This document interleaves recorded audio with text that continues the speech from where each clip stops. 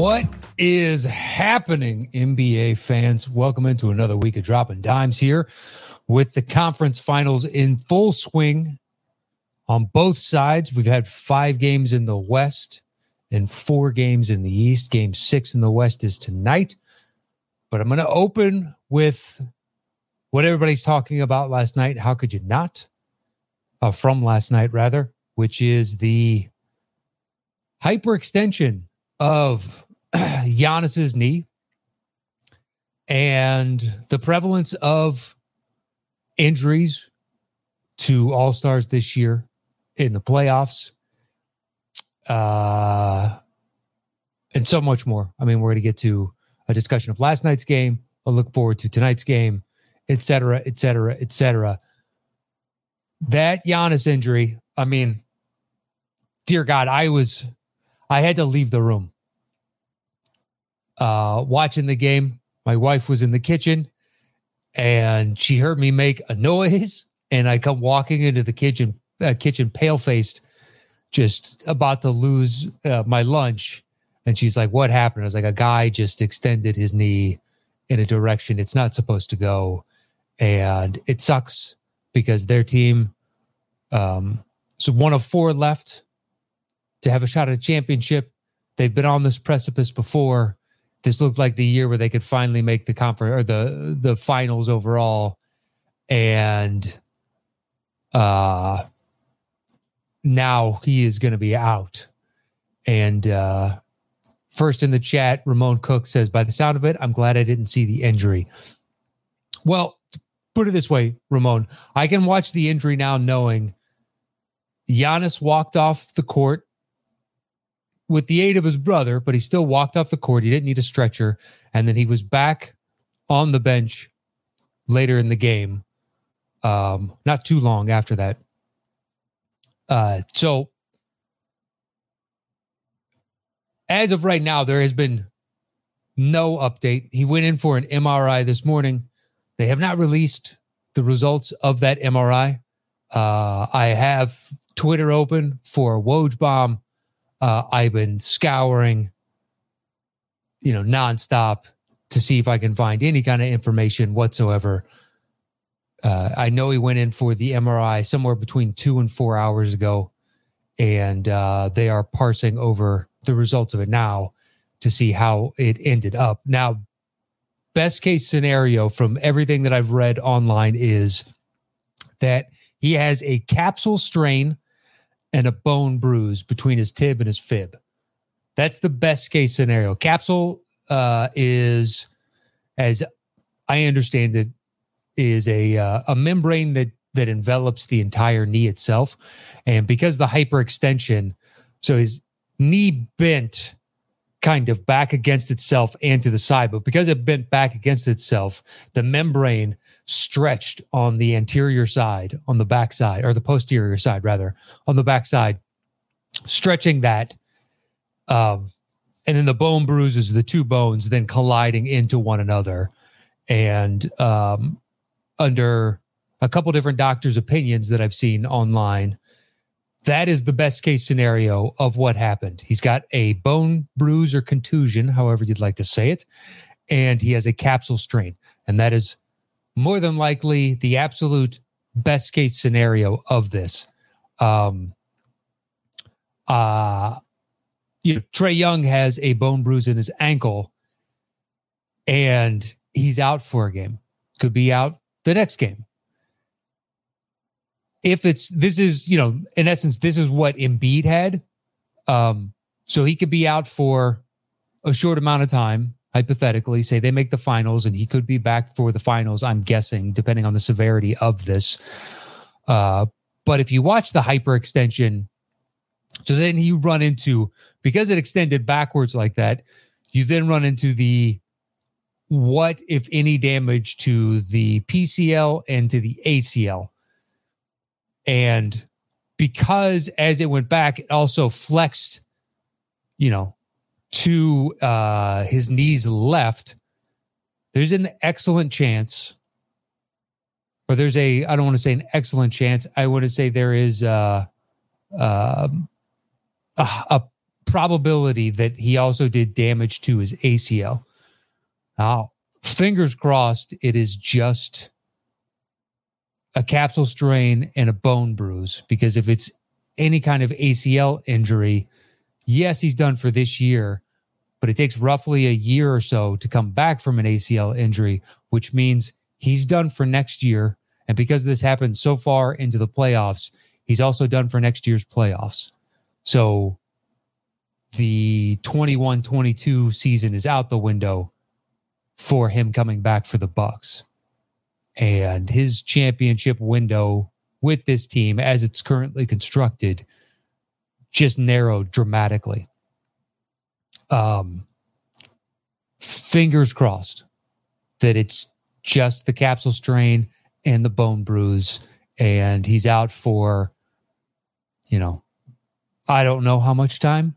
I don't want to speculate as to how much time, because I don't know the severity, and I'm not a fucking doctor. So I'm not going to sit here and tell you that I know anything more than what I have read and seen online from,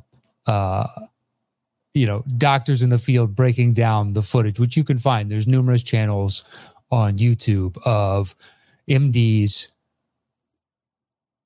dissecting what happened and then giving you an explanation of what's going on in the joint and the severity of what this could mean for Giannis. Fingers crossed. And then the dialogue online shifts to Adam Silver's and the NBA are assholes. They condensed the end of last year, shortened off season into condensed schedule this year, and the preponderance of now 10 All-Stars having missed time in the playoffs.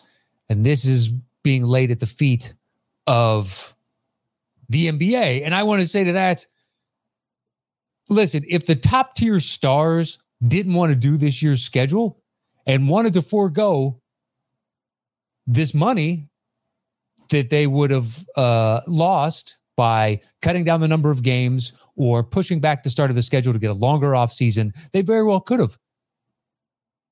And they would have gotten their way.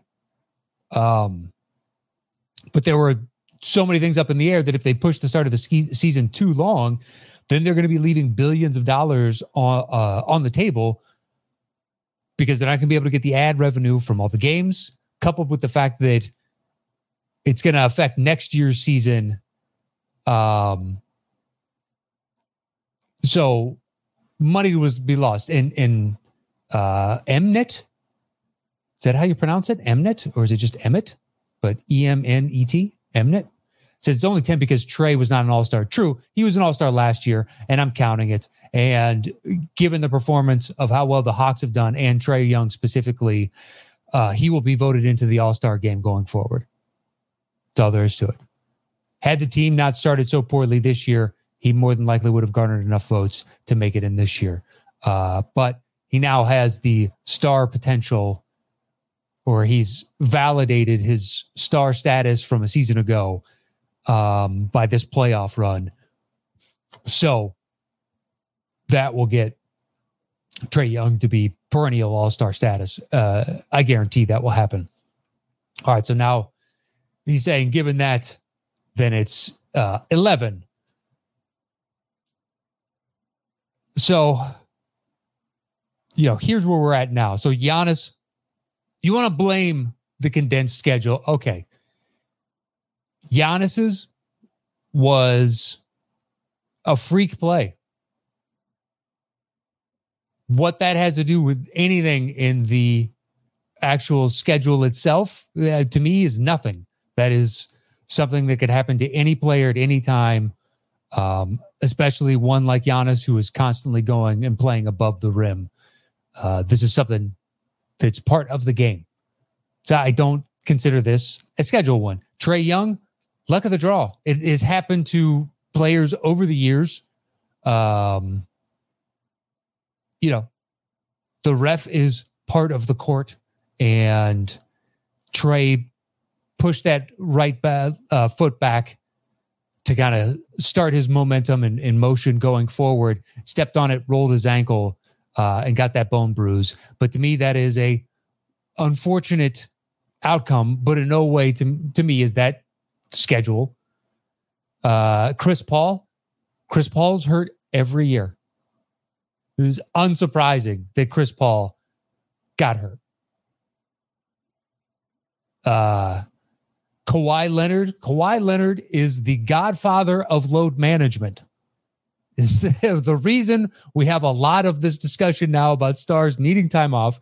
There was, after that Toronto run, the next season, there was talk of perhaps he has a degenerative leg condition, and Kawhi, it's just part of the equation with Kawhi. There's a very good chance he's going to be hurt or hobbled.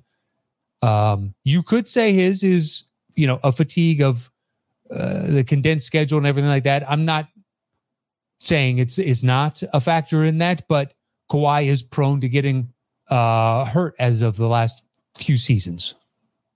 Kyrie Irving's was kind of another freak type of thing.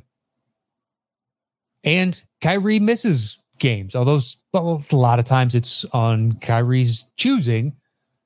The James Harden one, that one is weird.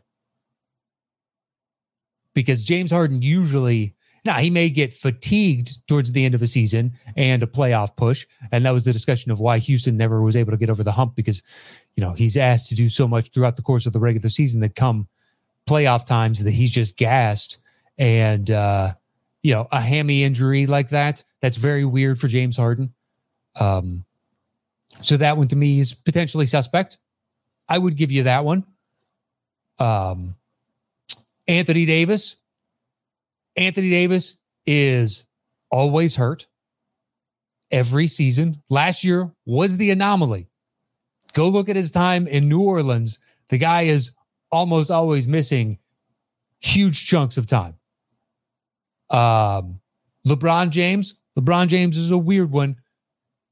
That being said, he's 35 years old, and he's played more minutes than any active player by such a drastically large margin that that's one of the two things that's most impressive to me about LeBron. It's the fact that he hasn't had a bunch of these. The other one being, given the fact that his rise to stardom is also the rise of social media, that he's never had a huge scandal because he's under a scrutiny unlike any other player before him. And I'm not saying other players before him weren't under constant watchful eye of the public and the media at large, but that public and media at large also didn't have an instantaneous news outlet like Twitter or Instagram or whatever, or YouTube, doesn't matter, to put that information out. And the fact that there's never really been any huge scandal. But anyway, LeBron, given the sheer number of minutes, the almost 2 extra seasons of games, when you tally up the sheer number of playoff games that he's played, it's like a season and a half to 2 seasons of games that he's tacked on top of the over decade and a half in the league itself. It's amazing that this didn't happen sooner. So yes, you could chalk this up to condensed scheduling and all that, and the Lakers' late push to win a championship last year. So if you want to make that case, I'm not going to fight you entirely, but I'm also not shocked that an injury happened to a guy that plays more minutes than any other 35 or ish individual that we've seen really in the league thus far. You can keep going on these. I don't know that I blame the preponderance of them on this condensed schedule, but I mean, what do I know? The players know better, and a lot of players are, harping on the condensed schedule and saying, "See, this is the outcome of this. This year sucks. This is crazy." And then there are others that are saying, "Well, big fat asterisk next to whoever wins the championship this season, given the number of injuries that every team has suffered by and large." I mean, Phoenix is your healthiest team left. So I take that with a grain of salt. Steven Salas points out that James Harden came into the season fat and out of shape, and that's why he got hurt in Brooklyn playing his ass off. Yeah, you can make a case that that's what happened. He was wildly out of shape when he was in Houston as he phoned it in on them and was forcing their hand to get him out. So he wasn't in prime physical shape. Spencer Lewis asks, every team has injuries. Why should there be an asterisk? I don't think there should be an asterisk at all. Personally, injuries are part of the game. And if you're going to slap an asterisk on this, then you need to slap an asterisk on the bubble last year and Toronto's championship and countless others. Injuries are part of the game, and it's, your team still needs to coalesce and move forward. I mean, look at the Clippers. If the Clippers won the championship this year and Kawhi plays scant amount of minutes left or doesn't even play at all, are you really going to slap an asterisk on that? That's impressive that the team managed to rally around one another, us against the world, and beat the piss out of everybody in front of them. That's a championship. You play the hand that's dealt you. You don't get to say, oh, well, it needs to be under ideal circumstances at all times. I realize that you're not getting the best game from the preponderance of teams, but I don't feel like that in any way is different than, the average year in the NBA. And Mnet says he's been as entertained this year in the playoffs as ever. I agree, man. I mean, look at the numbers. The rating that was for the semifinal in the Eastern Conference between the Nets and the Bucks was the highest rated game of the past 3 years. And it was a semifinal game. These games have been wildly entertaining, save for the roughly on average 20 minutes of reviews. It's like when they get a Jones to review, suddenly we're reviewing everything. And then the arbitrary decision at times to not review things like that campaign out of bounds. That's one where, all right, so the Pat Bev on Devin Booker, what was that, game 2? Where they called it out on Devin Booker because fractionally it touched him. That one I didn't agree with. Whereas this one, it's like Campaign's hand was still majority on the ball. And actually, I mean, it kind of looked like he was still going to control it as well. Whereas Booker was out of his hands and, he didn't make a play for the ball after that, really, if memory serves. Once again, I'm doing this off the top of my head. So that's one where I can't believe you've reviewed so many other things. And then this one you're going to skip. So I don't know when or why they draw the line at certain moments, but these playoffs have been supremely entertaining. That out of bounds play in game 2 in Phoenix is something that if you're an NBA fan or even just a sports fan in general, you're going to remember that. That was a huge play, wildly entertaining, and an indelible memory. Made even larger if the Suns make the finals. And I mean, can you imagine if we have Suns Hawks finals? This is going to be crazy going into it. How bad does Lloyd Pierce feel right now if that's the case? But yeah, I don't, bone bruise with Trae Young. I don't know if he's back for the next game. And, watching, so Spencer asks, who do you think wins the series? Bucks without Giannis or Hawks without Trae? I think Hawks without Trae have a better chance just because if you flipped Bogdanovich, right? He was originally going to be traded to the Bucks, and then he and his agents realized that there was going to be a lot of money left on the table and managed to get him to the Hawks for more money. If you flipped Bogdanovich onto the Bucks like they had originally, rumored, I don't know if it ever elevated above rumor, but the rumor was Bogdanovich, and it seems like it was a fait accompli. If he was on the Bucks, I think I would still potentially favor the Bucks. The problem is Drew Holiday is just not going to get you a bucket. He's just not. And PJ Tucker has been cold from the corner 3. He used to be an assassin from there. Last night, Middleton went 0 of 7 from 3. But you would need Brook Lopez, to just be draining them from three, along with Bryn Forbes and Pat Connaughton and Chris Middleton. And of those, consistently, I mean, Middleton is your most consistent of those shooters, and he went 0 of 7 last night. He would need to carry this team, whereas the Hawks have more depth between Bogdanovich and Gallinari and Herter and Lou Will, and then you can do your dealer's choice of, do you want Clint Capella in there or Okongwu?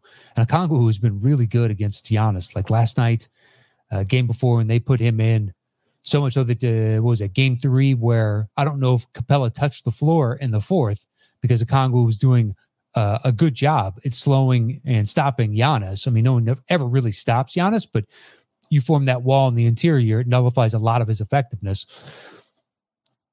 And that's,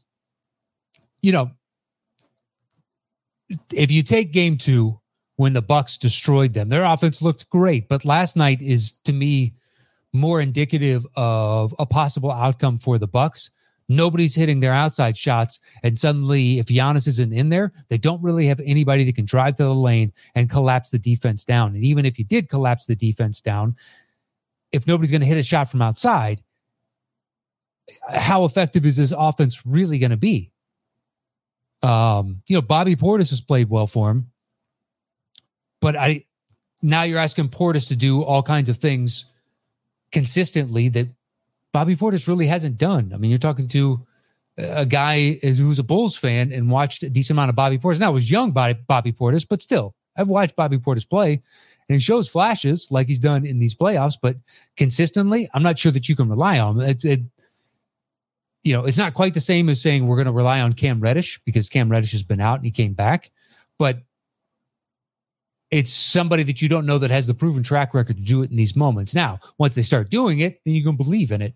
But I just think that the depth on the Hawks is so much greater in that, okay, if Lou Will doesn't have it cooking tonight, well, we can try Herter. And if Herter doesn't have it, then we got Gallinari. And if Gallinari doesn't have it, and they can just move right down the line, and they have more options to get a bucket.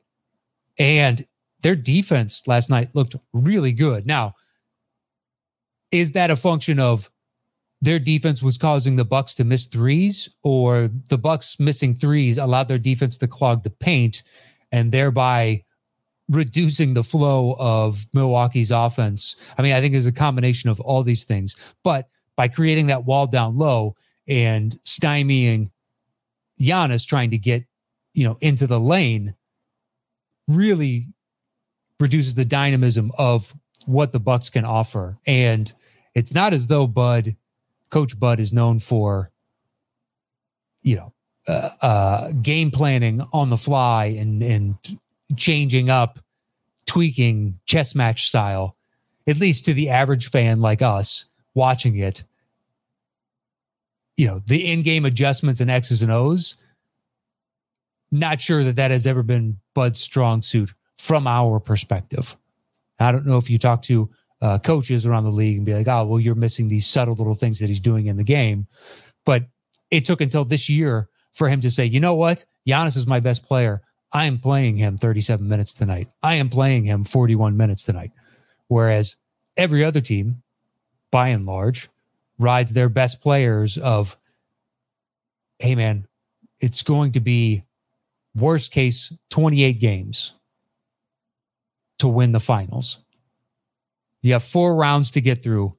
You got to play 28 games. I need you out there as much as you can stomach every game if we want to win a championship. And I don't know why it's taken Bud this long to do what every other coach realizes. You reduce your rotations come playoff times to 7, potentially 8 guys, and you ride them as hard as humanly possible. I mean, last night, the Hawks, Nate McMillan with Trey out, starts Lou Will, but then Chris Dunn got his first real run of the playoffs, and Cam Reddish got his first real run of the playoffs, although he just kind of got activated very recently, the past couple games. But it just seemed like the Hawks night. When Capella makes that circus shot on the baseline, it's like, listen, they're going to win tonight. as soon as Giannis was hurt, actually, and before then too, anytime the Bucks were putting together somewhat of a run, because their offense looked pretty terrible last night, the Hawks had an answer. Whether it was like the end of the first half when Gallinari just nonchalantly kept stroking from three, just top of the key, same spot practically 2-3 times. We're just like, okay, they made a three, I'll make a three. They made a two, I'll make a three. And just one after the other after the other. So yeah, I think if Giannis is going to be out, looks like he's going to be out for how long and the severity of which, no clue as of right now. And Woj has not, there is no Woj bomb as of right now. Still waiting on it. Figure he'll have it as the same time as Shams or anybody else. And I have seen nothing. If something comes up in the middle of the show, I will let you know.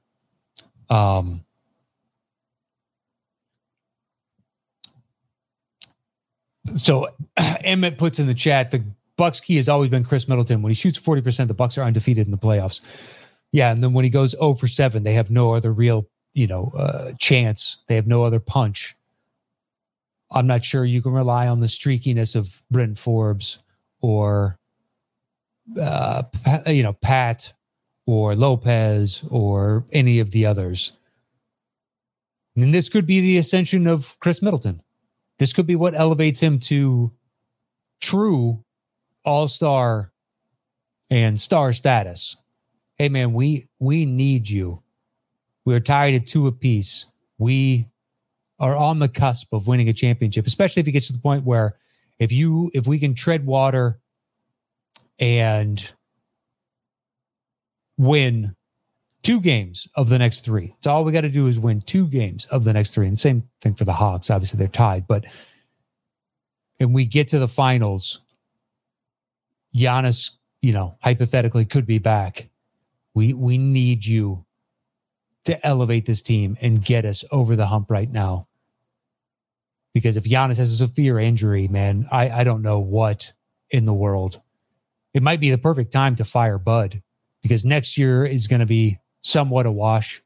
They could end up still with their guys making the playoffs, but they have no real championship aspirations if Giannis isn't going to be out there, at least as we've seen this team constituted. I don't know how you subtract the 2-time All-Star that is lethal as anybody on the fast break and is the only real playmaker you have getting to the lane and finishing at a 60% or better clip at the rim, within 3 to 5 feet.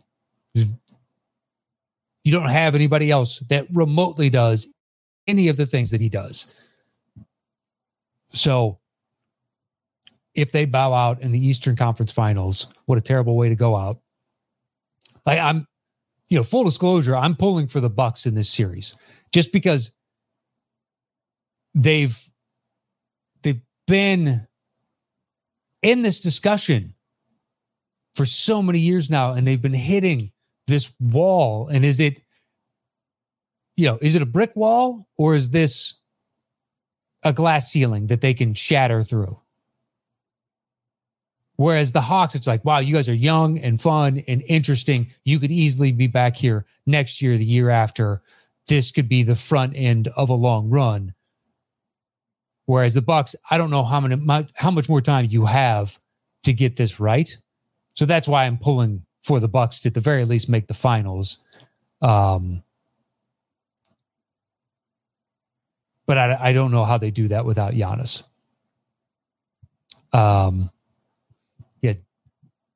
Daniel Cara says, luck's part of the game. Us Suns fans know. 2005, Joe Johnson orbital fracture. 2006, Amari knee injury. 2007, Tim Donaghy plus Amari plus Diaw suspension. So Suns fans know about overcoming those issues. Agree with SVG. Stan Van Gundy's tweet of injuries are part of the game. Bad luck and good luck are part of the game. There is no asterisk. I agree. You play the hand that's dealt to you. You do the best you can. given the circumstances. If you're going to denigrate or undercut this year's championship, then you really need to go back and have a referendum on numerous years' championships. And I don't see the point of litigating the past, because what's happened has happened and you move forward. Now, are some championships a greater achievement? Undoubtedly. There are certain years where Team X got full health of numerous juggernauts within their conference to get to the finals and play a team at full health who is a juggernaut from their conference, and they went out and you're like, that was a Herculean feat. You guys are undoubtedly the champions. But other years it's just like, you got a couple breaks here and there, and player X was out for a game or two, and that changed the complexion of that series, but such is life. The best ability is availability. As cliched as that is to say, it is the God's honest truth. If you watch enough basketball or football or football or baseball, hockey, badminton, it doesn't matter. If your best players cannot play, then you don't have a chance. So yes, I would favor the Hawks, depending on the severity of Giannis's injury. Now, perhaps this is the thing where Bucks get some good news, and hey, Giannis could be back for, as crazy as it sounds, maybe Game 7, right? All you need to do then is win one game, and the team rallies around Middleton and Drew Holiday and the rest of their core starters. And they just need to snag one game of those next two. It's entirely possible. We saw the Hawks do it last night, came out and said, hey, no Trae, the guy that's been the heartbeat of this team, the confidence and resolve that we've needed to stay competitive. And game after game and round after round, he's going to be out. And they came out guns blazing. And I thought early on, it's like, all right, Hawks came out, gave their best punch. But is it going to be like, previous game where doesn't matter, the Bucks methodically just keep cutting back into this and cutting back into this? It didn't happen. The Hawks continued to move the ball around, find the open man. They played with energy. Their defense was intense. They're going to be a tough team because Giannis was, even with Giannis in there and the rest of the Bucks, they shot piss poor. I mean, first half, they were in the low 30s as a percentage. The team couldn't make a fucking basket just watching it. And it was terrible shot after terrible shot. Occasionally, they'd get off one that was good within the flow of the offense. You're like, boom, he's wide open. I like this shot. And other ones where you could tell the lift. I don't know if you guys do this at home. Anytime a shooter goes up, I make an instant reaction and I guess as to whether or not that's going in. Every single shot. I do it every time. You're fooled sometimes, but you can tell. It's like, he doesn't have his legs tonight. Watch this. Front of the rim, side of the rim. Other ones like PJ Tucker's, I'm not sure at this point. I just assume it's not going to be in, even if the mechanics look good for a PJ Tucker shot, because he seems to be in his own head in this funk thing. Because from the corner, he's just been the best in the league for quite a few seasons now. I don't know off the top of my head percentage-wise if he is actually the best in the league, but he's in the discussion. I know that much. And others, like, I don't know, Bryn Forbes, he's either insanely hot or he's not. And those seem to be his only two settings. So there we go.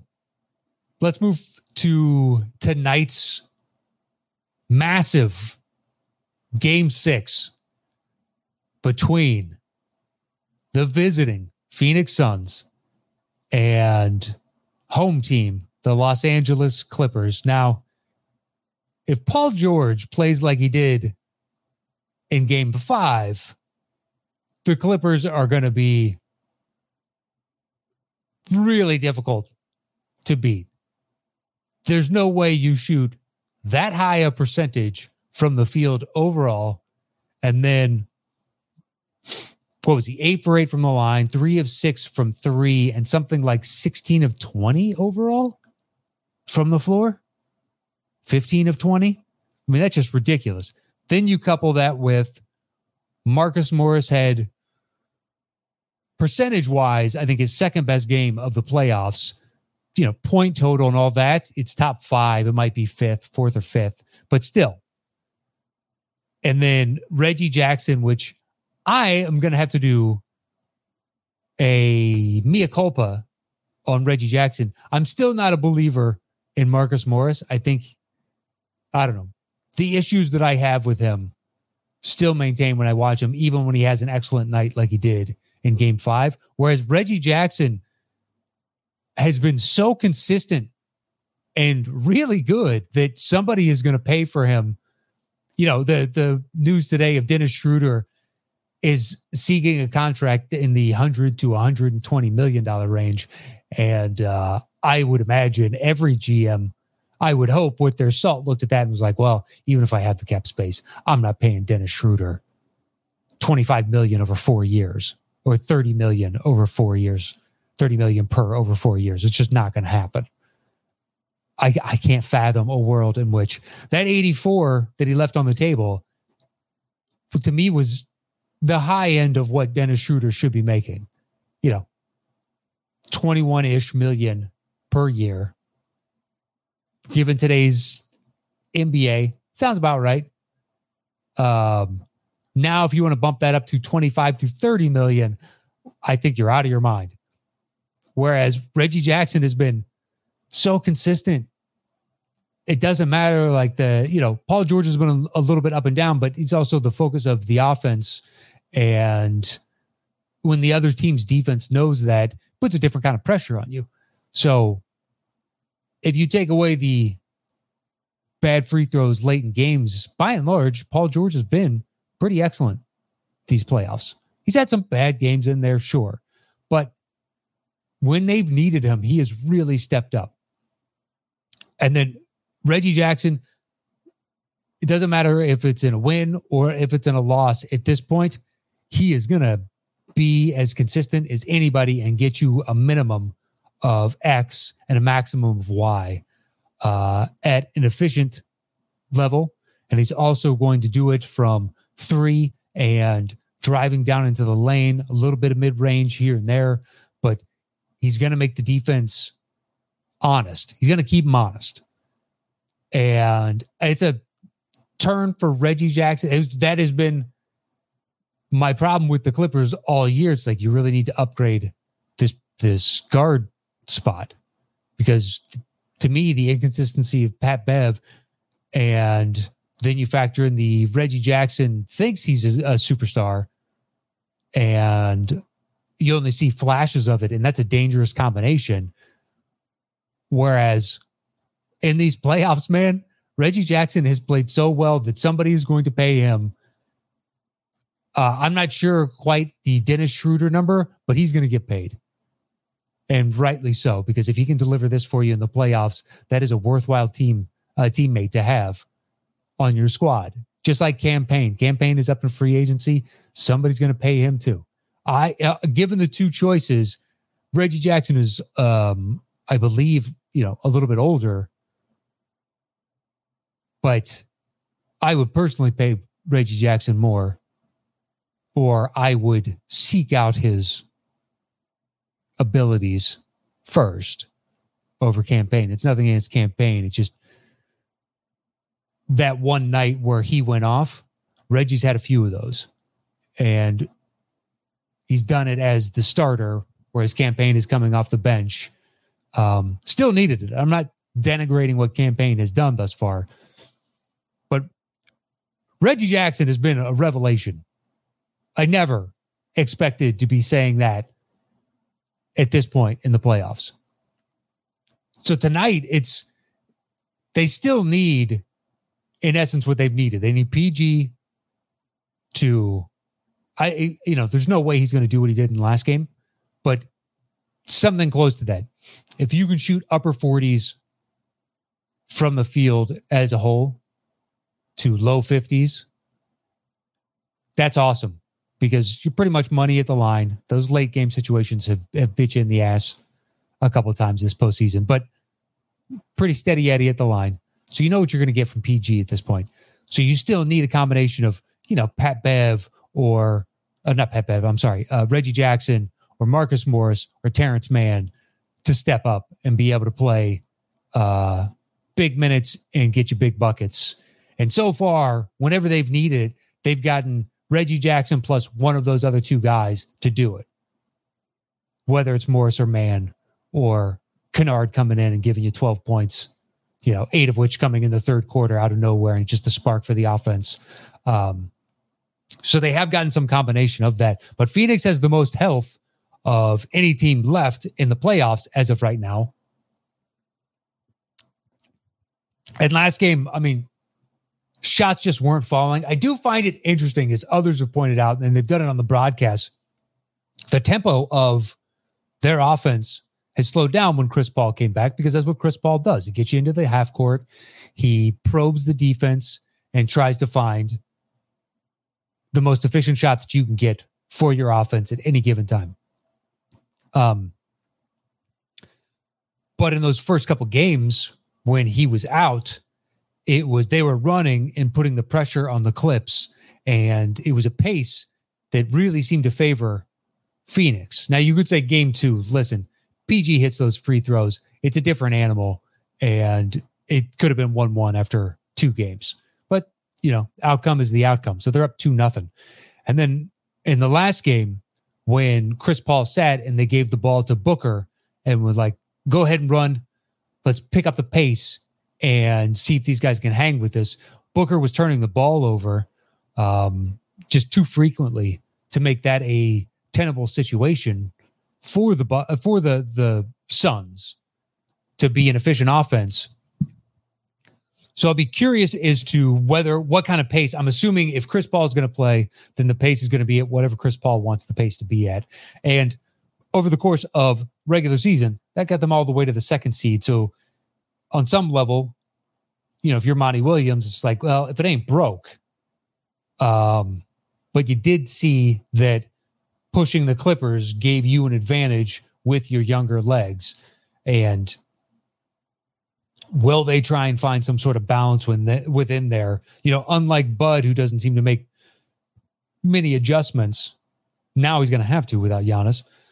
I think Monty Williams is more than happy to try and find the chink in whatever armor and just like, we seem to have a slight advantage here. So why don't we press this point and see if we can turn that narrow gap into a much larger chasm and really hammer them home or hammer them on this point until they are forced to pivot. And at that point, okay, well, they're pivoting to this. They're either going to maybe make a lineup change to better stifle what we're doing, or reforce the issue and impose their will onto change the complexion of the game that way. But I think Monty Williams will make the slight changes, whatnot. A lot of people right now are singing the praises of Ty Lue, saying, hey, nobody's better in these elimination type games. While that is true, personally, I think this is the first time you can fully assess his coaching ability. Because when he was with the Cavs, we all looked at the Cavs as coached and GM'd by LeBron. So whatever LeBron wanted to do is what that team did. Now, none of us knows the veracity of that claim and whether or not that is true, but it really seemed like from the outside looking in, it's kind of like the debate between at the height of Tom Brady versus Peyton Manning. I was having this discussion numerous times with people, and it was before Peyton ended up retiring, and then Tom continues on, and now it's not much of a discussion as to who the greatest of all time is at that position. It's tough to make a case against Tom Brady at this point. He's done it at the highest level for so long that even if you don't like the guy, you have to acknowledge the fact that his teams win. But anyway, my point of contention was I always felt that Manning was the better quarterback in this regard. If my team was going to play them, right? So we're going to play the Colts or the Patriots. Well, the Patriots, I'm game planning against Belichick, whereas the Colts, I'm game planning against Manning because he is the general out on the field, looking at the defense, calling audibles, determining what the offense is and where you can find the things that you can exploit to win today's game. So I feared Belichick the most at that time on the Pats, and on the Colts, it was Peyton Manning. And it's just like Ty Lue with LeBron. Well, when he was on the Cavs, if it was my team playing him, I'm not game planning against Ty Lue. I'm game planning against LeBron and his floor generalship. So this year is the first year where you can take a step back and actually see, okay, is Ty Lue a good coach? I mean, he's been in the mix for these good jobs. Players have all vouched for him. I mean, David Blatt was forced to take him on as his lead assistant. And I don't know if he had any reservations about that when he took the Cavs job, or it was just like, oh no, Ty Lue's a great coach. And if the players want him, it'll help with my transition. So be it. Makes all the sense in the world. But players have rallied around him. And then when, Doc is ousted from the Clippers job, Ty Lue jumped to the top of that list. And it seemed as though those players, obviously wanted him. So there had to be something to this, where there's smoke, there's fire. So we wanted to see the fire. That's all. We just wanted to see. There's been a lot of smoke around him. And whether or not that fire was real, or if it's just kind of like the campfire has already been put out because somebody put water on it. And you can see the smoke billowing through the top, but not sure if that was ever really any kind of fire that I need to concern myself with. And I just checked Woj. Nothing yet on Giannis. And got to give it up to Ty Lue. They have been resilient. I like a lot of the lineup combinations. When he saw that Terrence Mann is a big spark plug for them, he rides those guys that give him the best chance to play. And, Terrence Mann's mom came out and, after he had that massive game in the last round and said, no offense to Doc, love Doc, but Ty Lue saw the potential in Terrence and helped foster and grow that, whereas Doc didn't. And, difference of extra year of seasoning and growth for a player. But Doc is also one to not rely on young guys. He is a veterans coach. He plays the guys that have been around longer in the league. They just get more run with him. Certain coaches are like that. Tibbs was always like that in Chicago. Just like, if you're a young guy, you have to be wildly impressive for him to be putting you out there because, well, A, he likes to play his main guys way too many minutes. And B, he is more likely to go to a veteran of any kind that has played. And Ty Lue said, nonsense to that. Terrence Mann has been great for us. We're going to continue to play Terrence Mann. He's not set in any kind of specific mindset of, these are the guys I've been playing, so these are the guys that I have to play.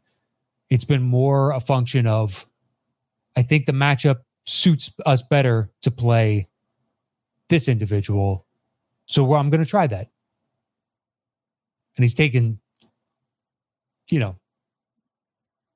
certain risks at times by doing various lineups, or like game one, just knowing that there's a good chance we're going to lose this because it's less than 48 hours since since the last season for us ended and my guys are tired. So just to have the foresight, it seems, at least on the outside looking in, to go, well, if we got to lose one, it's okay to lose this one if I can get my guys a little bit more rest. Now, if we could sneak out the win, fantastic. Who's ever going to complain about that? And then on the flip side, for the Suns, in that last game, their offense looked a little wonky. Guys that have been hitting shots weren't hitting shots, and that makes a tremendous difference, especially on the flip side when PG is playing, God tier status, and Marcus Morris and Reggie Jackson and other guys are chipping in at 50% or better. Just like that, I don't care who you are. That's going to be tough to beat. So Phoenix, Bridges seemed off, and Devin Booker has been somewhat struggling from 3-point range. And he didn't seem fully himself. CP was better, but not great. I do feel like they need to press the issue on Ayton, because I don't know that Zubac or anybody else that the Clippers can throw at Ayton can kind of slow him down at this point. So I would not be surprised if they tried to press that advantage tonight, because he has been really efficient and quieted all that discussion of maybe he wasn't a number one overall and you could have gotten something or potentially traded down, because I don't know what kind of market there was for him at that point. But that draft class is, tough luck to the Kings. But so far, there's 3 real gems that came out of that draft class, 2 of which are showing up big in their conference finals in Ayton and Trae Young.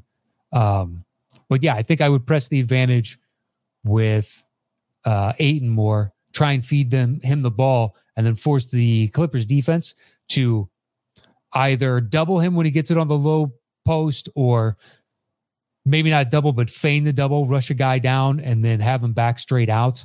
But do something where you're pressuring him. But from Phoenix's perspective, if I can get the Clippers defenders to be dancing around and all that, that just means there's an open shooter somewhere out there. And I don't know that the shooting woes will persist to the degree that they did last game.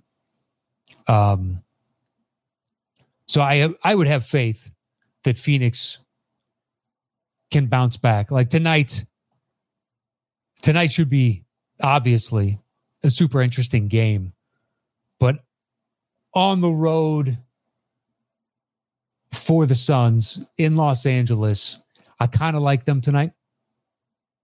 I think Chris Paul coming into his old building and wanting to exercise all the demons, and the young guys just putting the last game in their rear view, and the Clippers somewhat knowing we need another massive output from 3 of you if we're going to have a chance of winning this game. I don't know. I feel like the pressure is on the Clippers to win this. And granted, it is more so than Phoenix, because Phoenix just needs to win one of the next 2, whereas the Clippers need to win the next 2. It's a different mentality, but it should leave Phoenix playing a slight bit looser. And I think I favor them, even though it is on the road. I think I go Phoenix tonight. I don't know. We'll see. I could be eating those words, but just kind of like it. And then it also gets them a little bit more rest, because the East, we're knotted at 2 games apiece. And, we still got a couple more days of this before anything happens. So I'm checking Woj one more time. I see nothing. I see nothing there. I see nothing on the trending page on Twitter. So no update from Giannis as of right now. Fingers crossed that it's just a capsule strain and a bone bruise.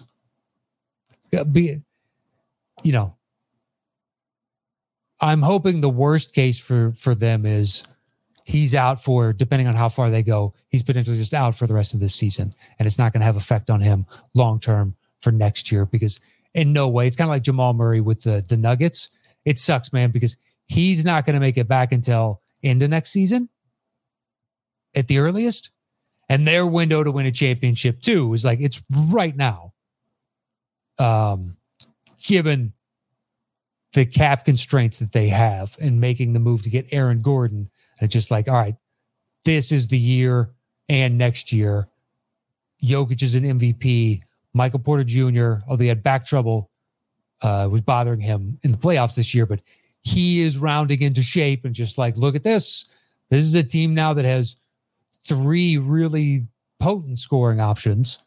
And then you throw in Gordon and he should just feast on cutting to the rim. Like, this team is interesting. So hopefully Giannis's injury is nothing, severe. And it goes, the same for, I don't wish a bad injury on any player, no matter how much I may not enjoy watching their game or some jazz like that. I still want them out there. It's a more interesting game to have, your full team there as opposed to some reduced fractional aspect of what you could be. So anyway, that is it for today's Dropping Dimes. I think I've rambled enough about basketball for one day. Thank you to everybody that joined in the chat. Steven, Daniel, Enmit, Spencer, Ramon. I feel like I skipped over a few of you. If I did, I apologize. Thank you to everybody that tuned in live when you're watching. If you're listening to this later and you want to watch live, go over to youtube.com/dropping dimes. I do it at 12 p.m. Pacific Standard Time every Wednesday. I go live. You can join, you can watch, hit me up in the chat, whatever the case is. But that is it for this week. You can follow me anywhere at Matt Nost. Stay safe out there. Stay 6 feet apart. If you can get the vaccine, please go get the vaccine. And I'll see you guys next week with another edition of Dropping Dimes. Enjoy tonight's game and the rest of the conference final actions. The next time I see you, we will be into the finals, and I can't wait. Until then, adios.